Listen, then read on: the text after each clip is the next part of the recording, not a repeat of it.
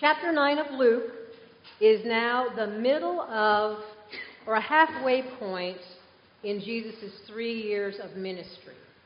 He's now looking at the death on the cross is 18 months in the future. So it's getting pretty close to the death, the resurrection, and he's been working with his disciples, training them up. And so far, his ministry has been isolated to one area, the Galilean area, and he started out with 4 disciples. Remember Peter and his brother Andrew, and then James and John. He went, hung out with them for a while and taught them, and then more people followed, and then he selected the 12. And now, being with them for this year and a half, they are now ready to kind of go out on their own, take like a maiden voyage, and see how they do. They are being trained to be his apostles. Now, sometimes we get caught up in numbers and stuff, and 12 apostles, 12 tribes of Israel is probably where that comes from.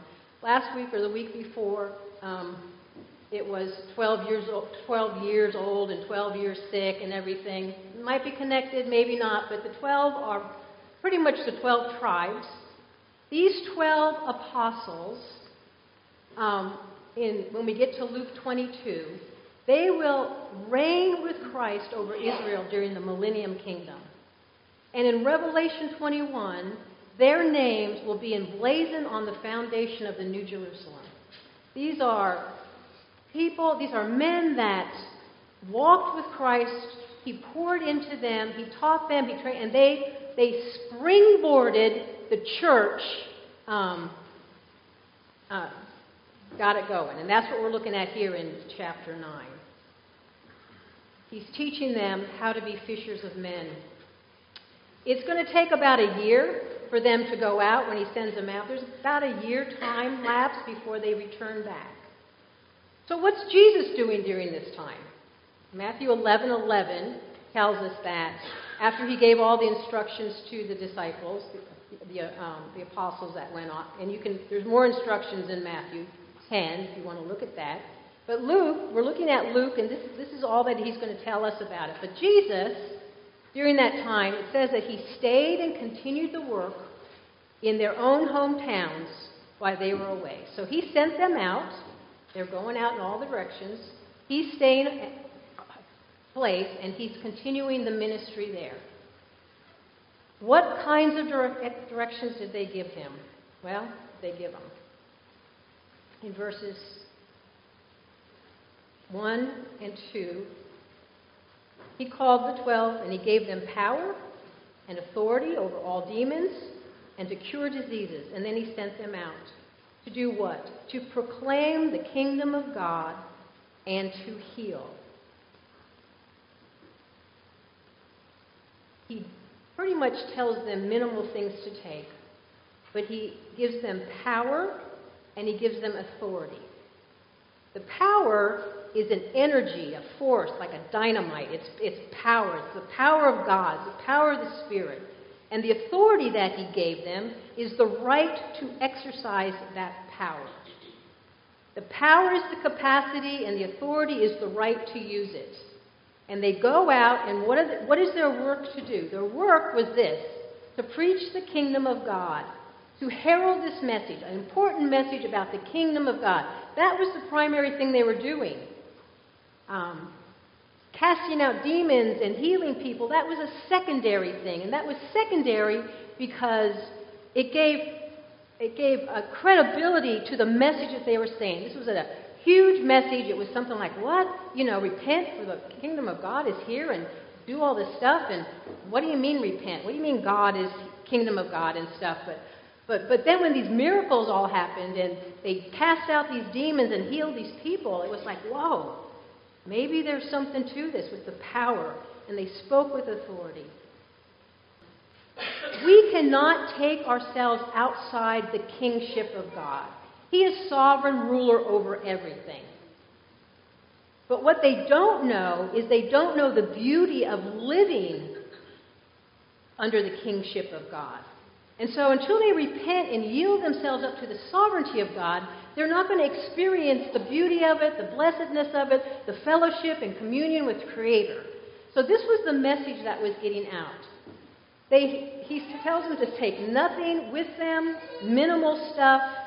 The only wealth that they had was the message and their power and the authority to deliver that message. He tells them that in verse 5, wherever you go, if you are not received, when you leave the town, shake off the dust from your feet as a testimony against them. So for the Jew in that day, if they walked through pagan Gentile land or whatever, pagan land, what they would do when they would get out of it was they would get the dust off their feet and everything like that. And it was because they were unclean. It was unclean. So for these apostles to do this, go to a Jewish town, and they were rejected, the gospel was rejected, and they go ahead and do that. That was a huge insult. They were no better than the unclean Gentiles, and Jesus is telling them, don't waste your time with that. Don't cast your pearls before the swine. So that was their mission. That's what they were going to do. And for about a year, they were out there doing all of this stuff.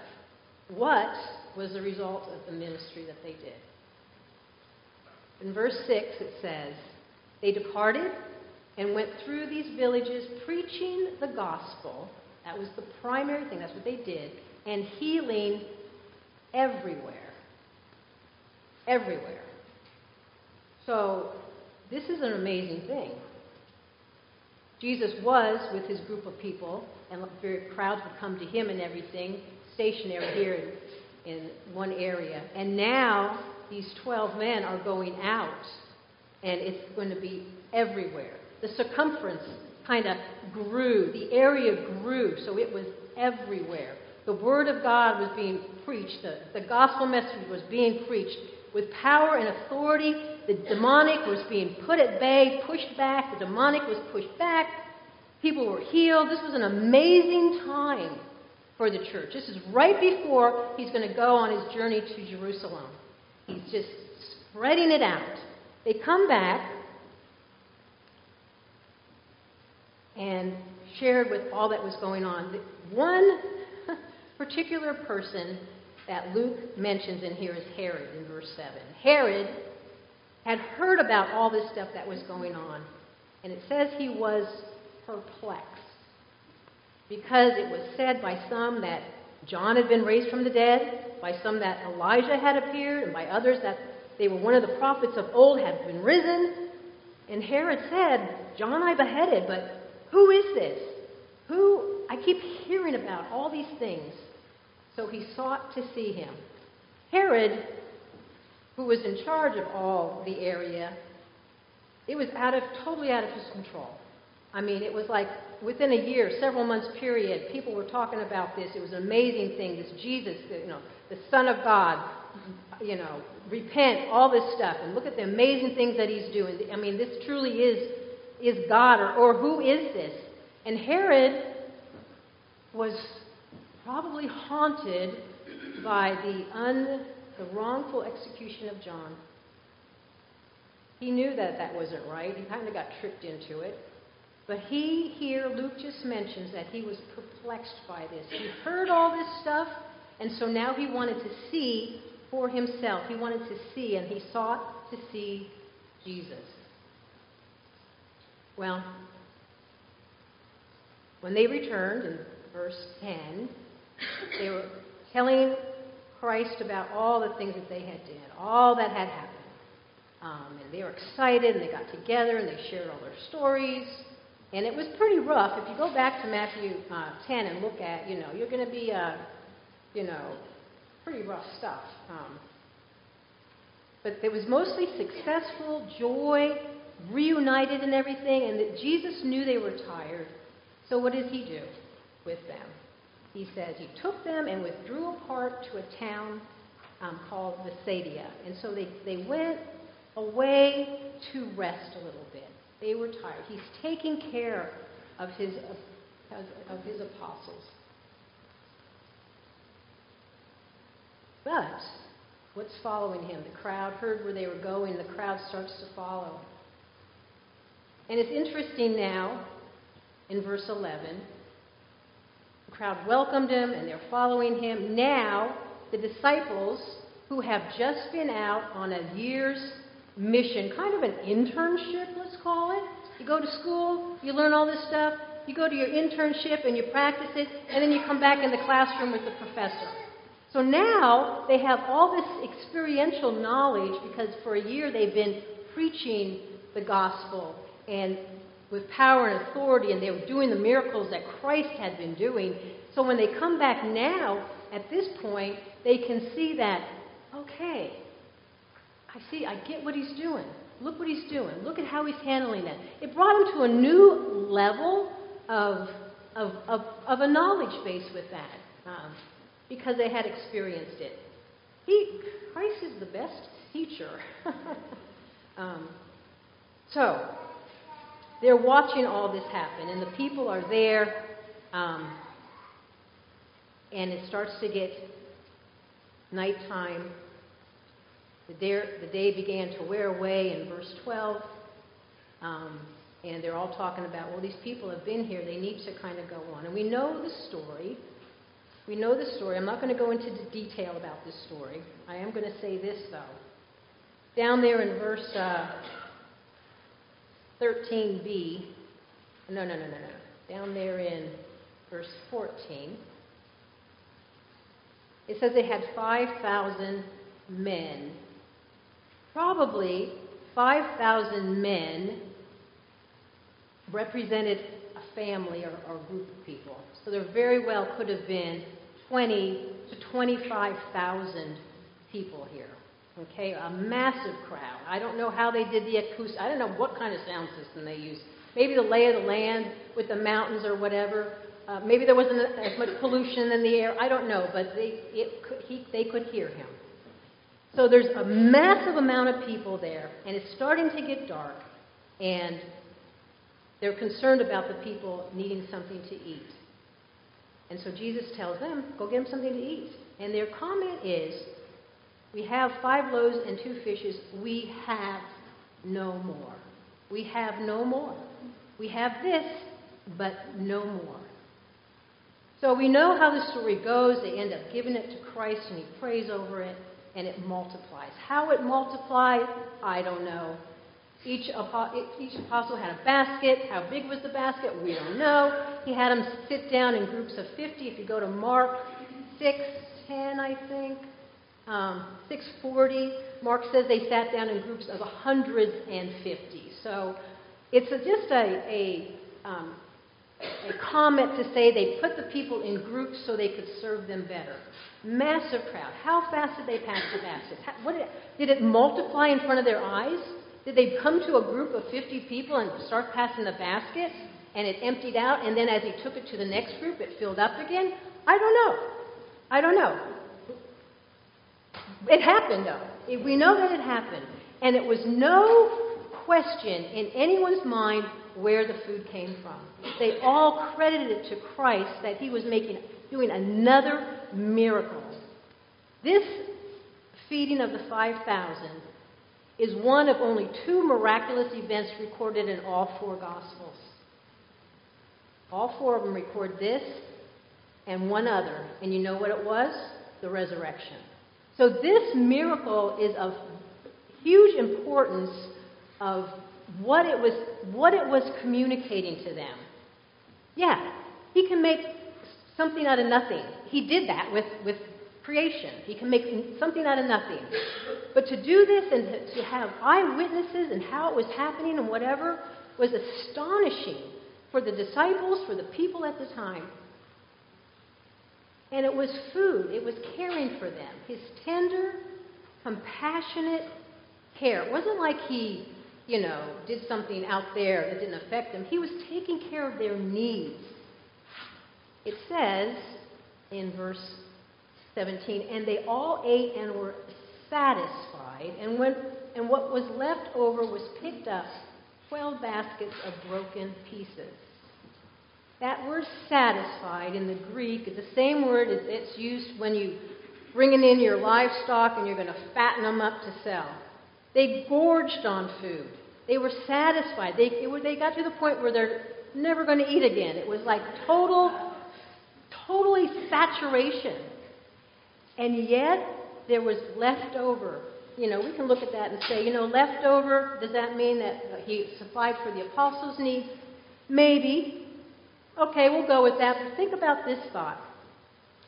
Totally satisfied is when you've had your fill and there's a peace of mind because there's more still there. Isn't it? We just got a Thanksgiving. Did any of you worry about not having enough food?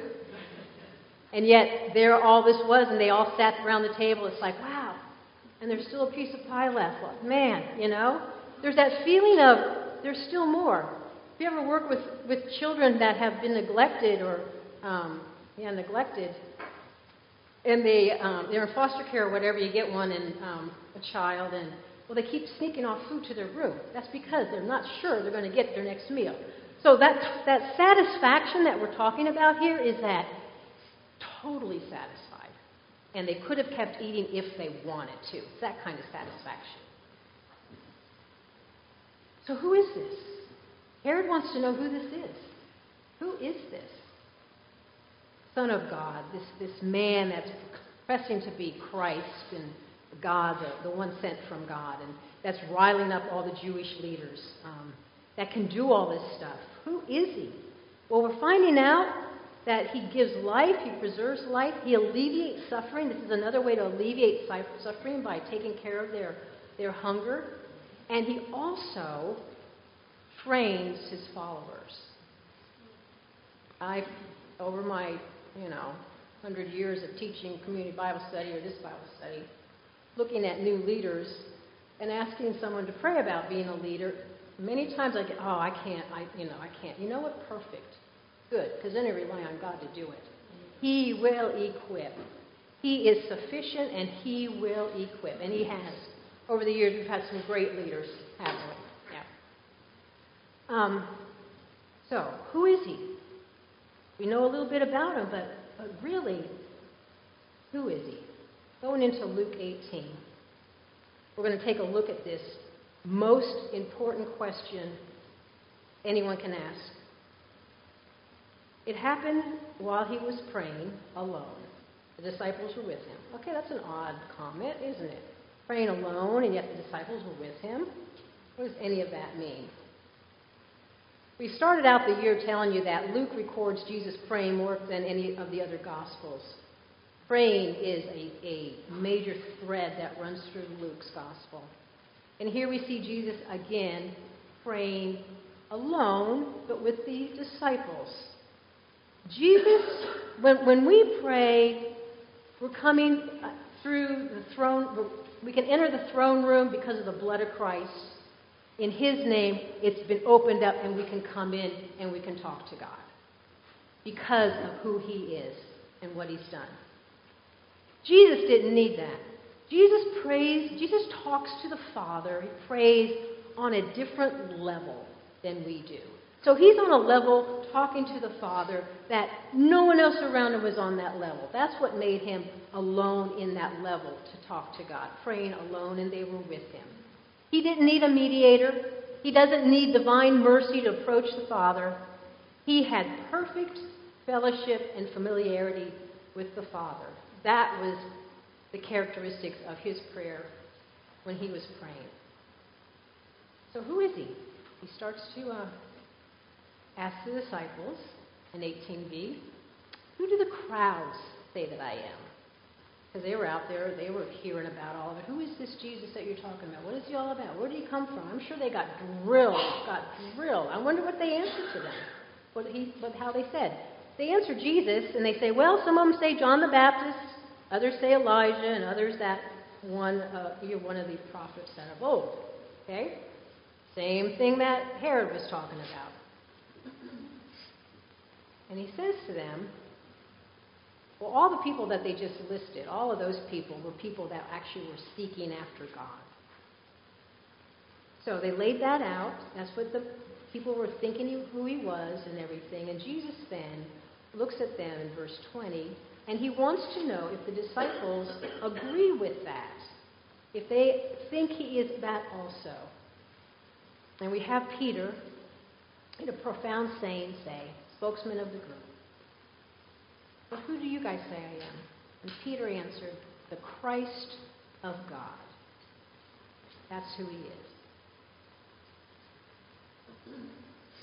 That phrase is loaded with meaning. Peter was saying, you are the prophet.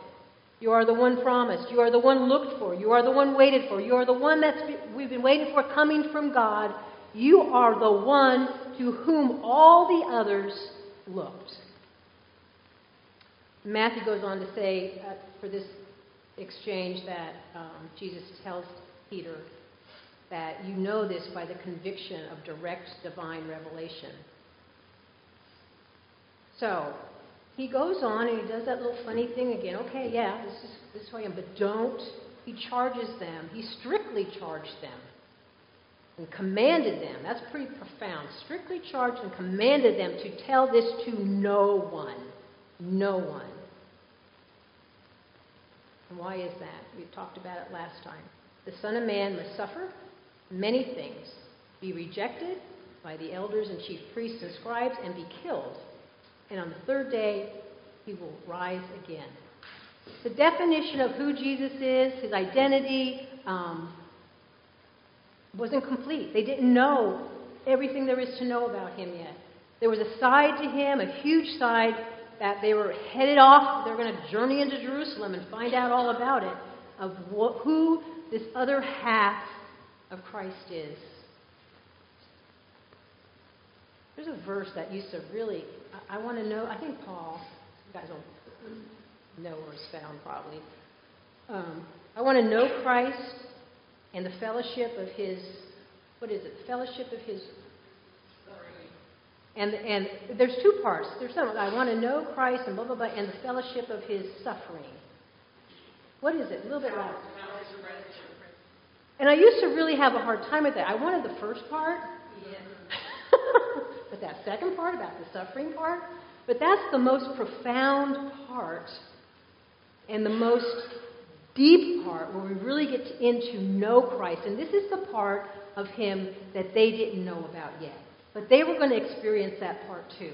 Because all of them had pretty horrible lives, torture, martyred, and everything like that. But we know that they're going to reign with him in the millennium, and they're going to have their names emblazed on the foundation of the New Jerusalem. So it goes hand in hand. And so far, they just knew the part of Jesus that was compassionate and caring and heals and tells the bad demon guys to go away. But the other part is what was lying ahead of them. So,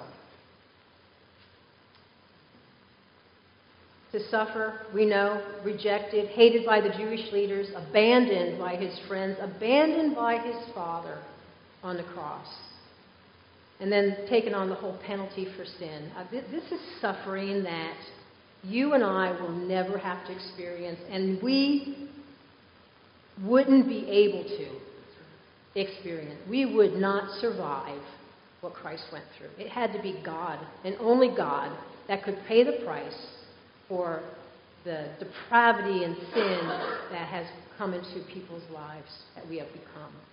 And when there's a rejection of God. Must be killed. Can't kill God. Well, we've known in the past couple of weeks that, when somebody dies, they're not really dead according to God because their spirit leaves their body. So Jesus' physical body needed to be killed and died.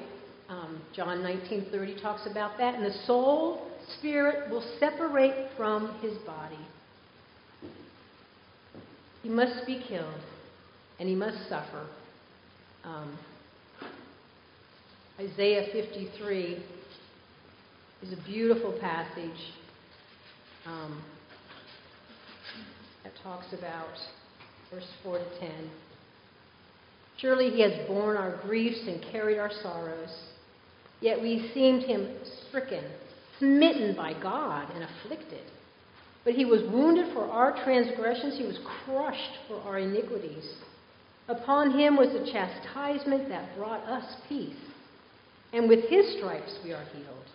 We all are like sheep have gone astray. We've turned everyone to his own way. and the Lord has laid on him the iniquity of us all. He was oppressed, he was afflicted, yet he opened not his mouth, like a lamb led to the slaughter, and like a sheep that before its shearers is silent, so he opened not his mouth. By oppression and judgment he was taken away. And as for his generation, who considered that he was cut off of the land of the living, stricken for the transgressions of my people. And they made his grave with the wicked and with a rich man in his death, although he had done no violence and there was no deceit in his mouth. Yet it was the will of the Lord to crush him. He has put him to grief. When his soul makes an offering for guilt, he shall see his offspring. He shall prolong his days, and the will of the Lord shall prosper in his hand. It goes on. So, they all knew the writings. These Jews all knew the writings of Isaiah back then. They were just blinded to seeing it all come together. But he was suffered greatly, and then he must be raised up. He must be raised up. We have no hope without the resurrection, right? 1 Corinthians 15, if Christ has not been raised, then our preaching is in vain and your faith is in vain. But that is the whole story. That's the total package of who he is. Who is this Son of Man? The Bible tells us in John 20:31, the end of John, these things are written so that you may believe that Jesus is the Christ, the Son of God, and that by believing you may have life in his name. He wants us to know who he is. It's not a mystery. He's not saying, don't tell anybody yet. He wants us to understand who he is and what he's done out of love to save people who don't deserve nothing. And from that knowledge, if a depth of gratitude doesn't spring forth, then that's a sad lot. So he's telling them what's to happen. Maybe it fell on deaf ears. We don't know, but they heard it. Later on, it comes back to them. And then he says to all of them in verse 23, what it's like to follow after him. If anyone would come after me, let him deny himself, take up his cross daily, and follow me. All these people were following Jesus all over the place, welcoming him and following him and everything like that. Because why? Because he was feeding them, he was curing them, and he was just so pleasant and positive to be around. And the things he said were just like, just so comforting. I could listen to him all day. And look at all these I just want to be with him. This positive side. But he's going to start to tell all of them and then demonstrate to the disciples what it is truly like to follow him. It's just knowing the truth about him isn't enough. Satan knows all about him, doesn't he? There's a lot of people that know all about him, but they don't follow him. But following Christ, we need to conform to his program. What is his program? He's about to demonstrate it through the rest of Luke, right up to the cross. So when he says take up your cross daily, this is a radical self-denial. This is, radical is probably it's like, very few of us, I'm sure, deny ourselves to this point where Jesus is having us do daily. Following Jesus is not about self-fulfillment. So whoever told you that, if you just ask Jesus into your heart, life will start to get better and he'll take care of everything. Not true. He does take care of everything, but it's not so painty, wonderful and everything. It's not a name it, claim it faith. It's not a, you're suffering. You must be doing something wrong in your life or whatever. Or, there's a whole bunch of false doctrine out there.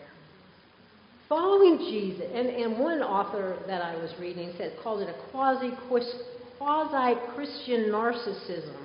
Don't you love that? Narcissism has gotten out of hand in our society. We're not promoting self-interest. We're not going to decide we want to do something, then tell God that He's going to make us do it. Right? Philippians 3, Paul says this: whatever gain I had, I count it as loss for the sake of Christ. Indeed, I count everything as loss because of the surpassing worth of knowing Christ Jesus as my Lord. For His sake, I have suffered the loss of all things and count them as rubbish in order that I may gain Christ. A daily thing about self-denial. And I'm not talking about asceticism. I'm not talking about, look at me, I'm just a martyr or whatever. It's a matter of walking with Him every step of the way and realize, I'm serving you. I'm serving you. Or, I don't even want to talk to you right now. No, I need to talk. I need to stay in contact with God. Or I need to do this. Being aware of Him all the time. Open communication. Knowing from His Word, the commandments, what we should do. And asking His help to be able to fulfill those commandments. Because complete obedience to His commandments is also a requirement to be part of His program. Following Jesus is about total abandonment of self. We saw that in the garden with Christ. And look at it again. Not my will, but Thy will. That's the true meaning of love. When we put our own desires on the back burner for the person that we love, that's the act of love. It's not about, oh, I love you for what you do for me. That's a worldly love. So following Him, honoring Him, believing that He is Almighty God, Creator, should motivate us to serve Him and to honor Him. When we start to really see who He is, it's like a desire to walk with Him and in a reverent fear, not to be outside His will. We don't want that to happen. Then it talks about, Luke quotes Jesus talking about the glory. Whoever loses or forfeits his life, in verse 26, for whoever is ashamed of me and my words, of him will the Son of Man be ashamed when He comes in His glory, and the glory of the Father, and the glory of the holy angels. Glory. I kind of got a little carried away with the glory study. I mean, I was going on a tangent, like, oh, this glory thing is like really, really cool. So I had to reel on back. But the few things we can pull out of here, it's individualized. It's His glory, individual. It's the Father's glory and the angel's glory. So glory is attributed to people, to an individual. It's individualized. Glory will... I forgot to put all my little things in. I apologize for that. I was running on I had pink eye all week, and I couldn't see. 2 Corinthians 3, 12 to 18. Glory grows. Since we have such a hope, we are very bold. Not like Moses, who would put a veil over his face so that the Israelites might not gaze at him with the outcome. Remember, he went up to the mountain, and he saw God face to face, whatever. He came down, or he was with God and came down, and his face shone so much they couldn't look at him, so he had to put a veil over it. But their minds were blah, blah, blah, blah, blah, blah. Okay, so the veil remains uplifted. 15. Yes, to this day, whenever Moses is read, a veil lies over their hearts. But when one turns to the Lord, the veil is removed. That's talking this side of the cross. The veil is removed. Now the Lord is the Spirit, and where the Spirit of the Lord is, there is freedom. And we all, with unveiled face, beholding the glory of the Lord, are being transformed into the same image from one degree of glory to another. From this comes from the Lord, who is the Spirit. We see Him now with an unveiled face. We see Him in His Word. We see Him in nature. We experience Him in a daily time as we walk with God. And the more we stay close to Him and our eyes focused on Him, we are being transformed into His image from one degree of glory to another. I think every time we make the right decision, every time we say no to sin and we do the right thing, or we self-abandon or whatever it is, and we demonstrate the love of Christ, the patience of Christ, the fruit of the Spirit, we're getting more glorified.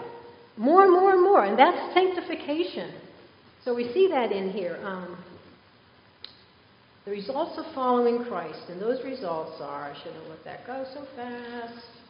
2 Corinthians 4:17. For this here, this light momentary affliction is preparing us for an eternal weight of glory beyond all comparison. So when we go through sufferings, when we go through trials, God is perfecting us. We're getting to know that suffering Savior. He's walking with us. He's enabling us. He's empowering us. He's giving us authority to do what we need to do and to stay on the right path with Him. And as we go through these trials, as you go through these momentary afflictions, we grow in Him and become more Christ-like.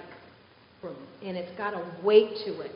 It's got a weight to it. It's like faith is a muscle that you have to work out. And I'm going to do this difficult thing. I don't want to do it. I'd rather, go back to bed instead of get up and pray or whatever it is. And we decide we're going to go ahead and do it anyways. We're going to exercise that faith muscle. And as we do that, as we grow, when we get to heaven, we're going to be able to hold more glory. Are you guys following me with this? Am I making it clear? Do the right thing, I guess is what I'm trying to say here. Following Jesus is hard.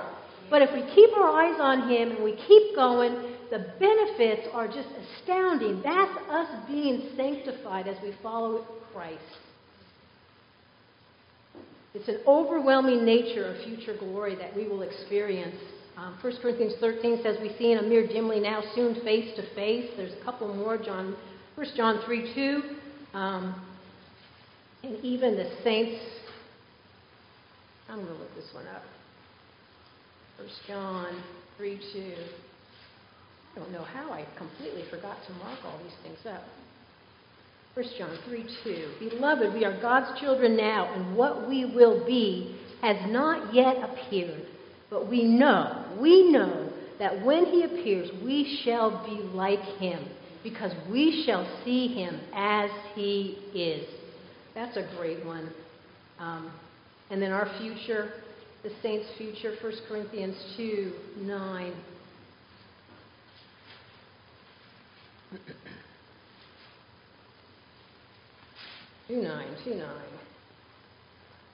For no eye has seen, nor ear heard, nor the heart of man imagined what God has prepared for those who love Him. What great promises these verses are.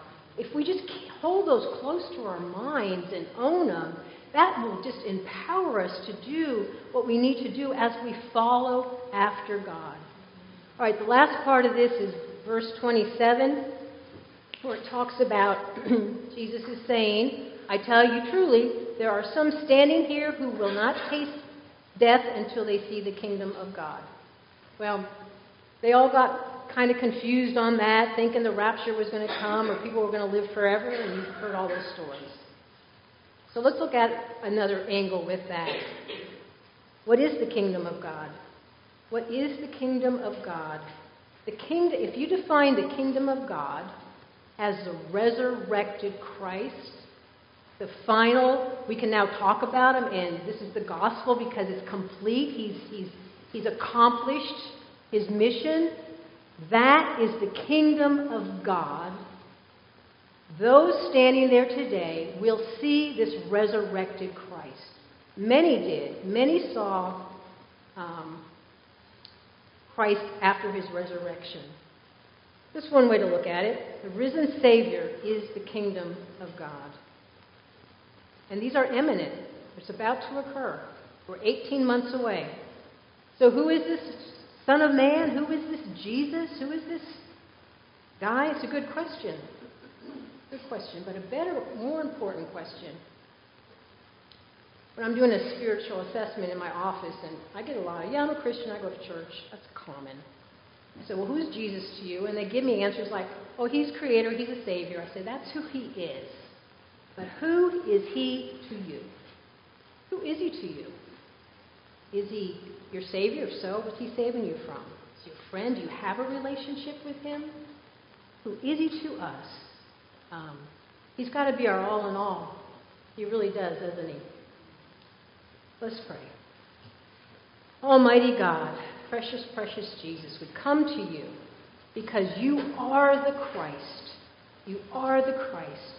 And we ask you, through you and your work that you've done, entering the throne room, we ask you to enable us, to empower us, to draw us close to you. Keep our eyes on you. Keep us in the rails, God. Be our strength, Spirit, when we feel the need to move to side. And we want to, we desire you, we want to be like you. May all things we say and do glorify you. Amen.